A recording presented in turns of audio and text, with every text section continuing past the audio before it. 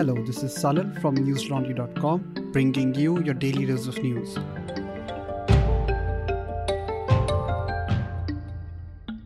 Today is Thursday, the 13th of January.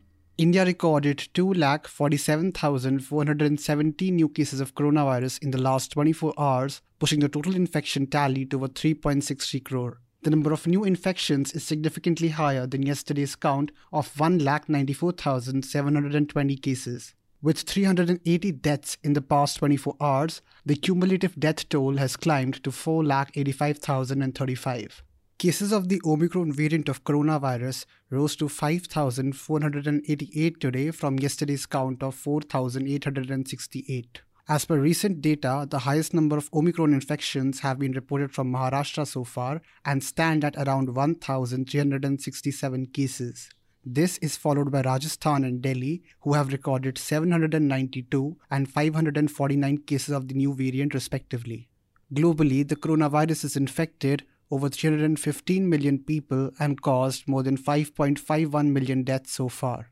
Amid the recent Omicron-fueled surge in COVID-19 cases, Prime Minister Narendra Modi will hold a virtual meeting with the chief ministers of all states today afternoon to review the coronavirus situation across the country, the Indian Express has reported.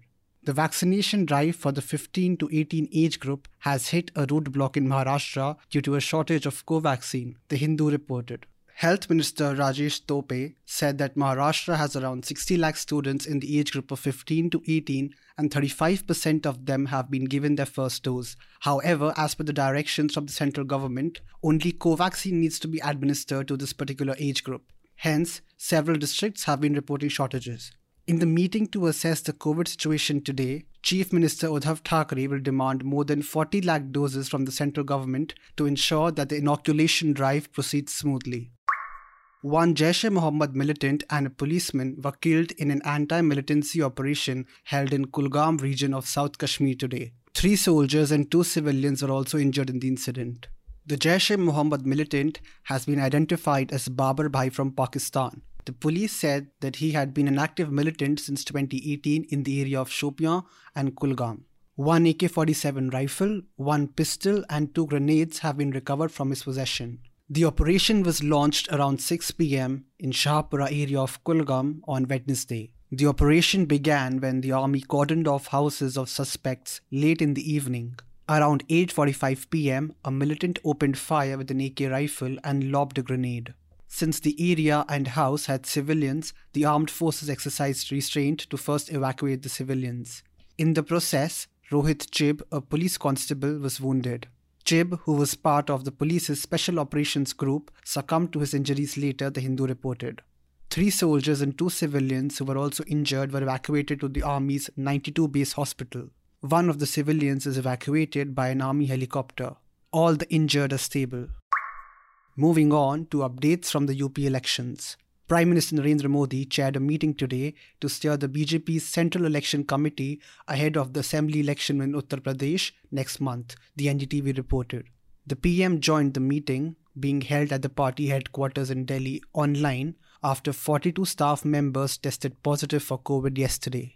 Meanwhile, the Congress has named the mother of 2017 Unnao rape victim as its candidate for next month's Assembly election in Uttar Pradesh. The name of the mother of the 19-year-old victim was released by the party's General Secretary Priyanka Gandhi Vadra today. 40% of the tickets given by the party have been reserved for women. Similarly, actor-activist Sadaf Jafar, who was arrested during an anti-citizenship law protest in Lucknow in December 2019, will contest next month's Uttar Pradesh election from Lucknow Central seat on a Congress ticket.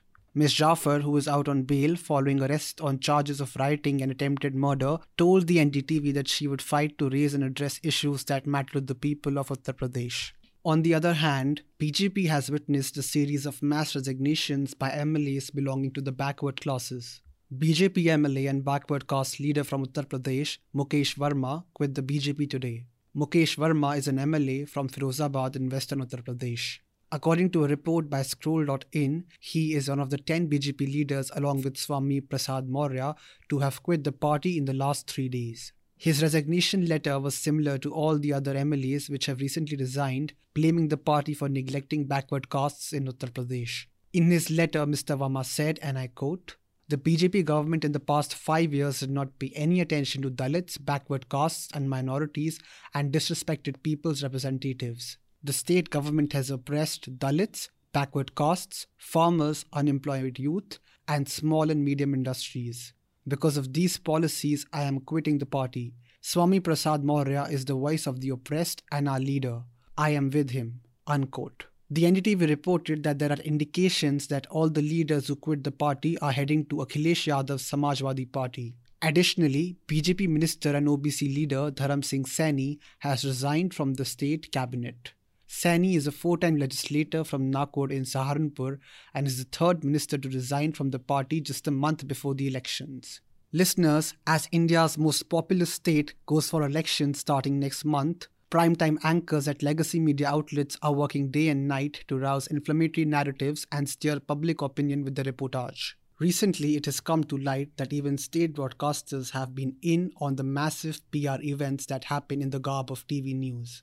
News Laundry reporters Basant and Ashwin, in an investigation, found that premier state broadcasting channel, Doordarshan News, is being used by the central government to peddle the line of the incumbent political party. An election special show broadcasted on the news channel by the name of Kya Bole UP ostensibly sought to capture the pulse of voter sentiments of the public were actually just interviews of party workers of the government. You can read the full report titled Doordarshan Election Special on UP, how BJP affiliates were passed off as common citizens, only on newslaundry.com. At News Laundry, factual and accurate news is the cornerstone of our reportage. But to continue bringing you such news, we cannot do without your support. We are not funded by the government or private corporations. What we do is only possible because our precious subscribers pay to keep our independent news platform running. So, as we enter the new year, if you want to take up the resolution of keeping factual and accurate news alive, go to newslaundry.com and hit that red subscription button on the top right corner today.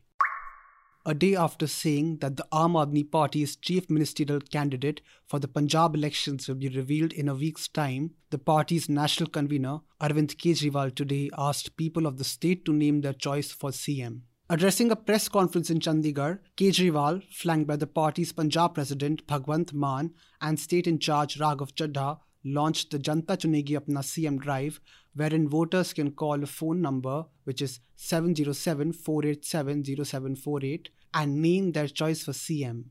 The drive extends till the evening of January 17th. Speaking on the occasion, Mann said that Kejriwal had suggested his name be declared as the CM face. He, however, suggested that the people of the state should be asked.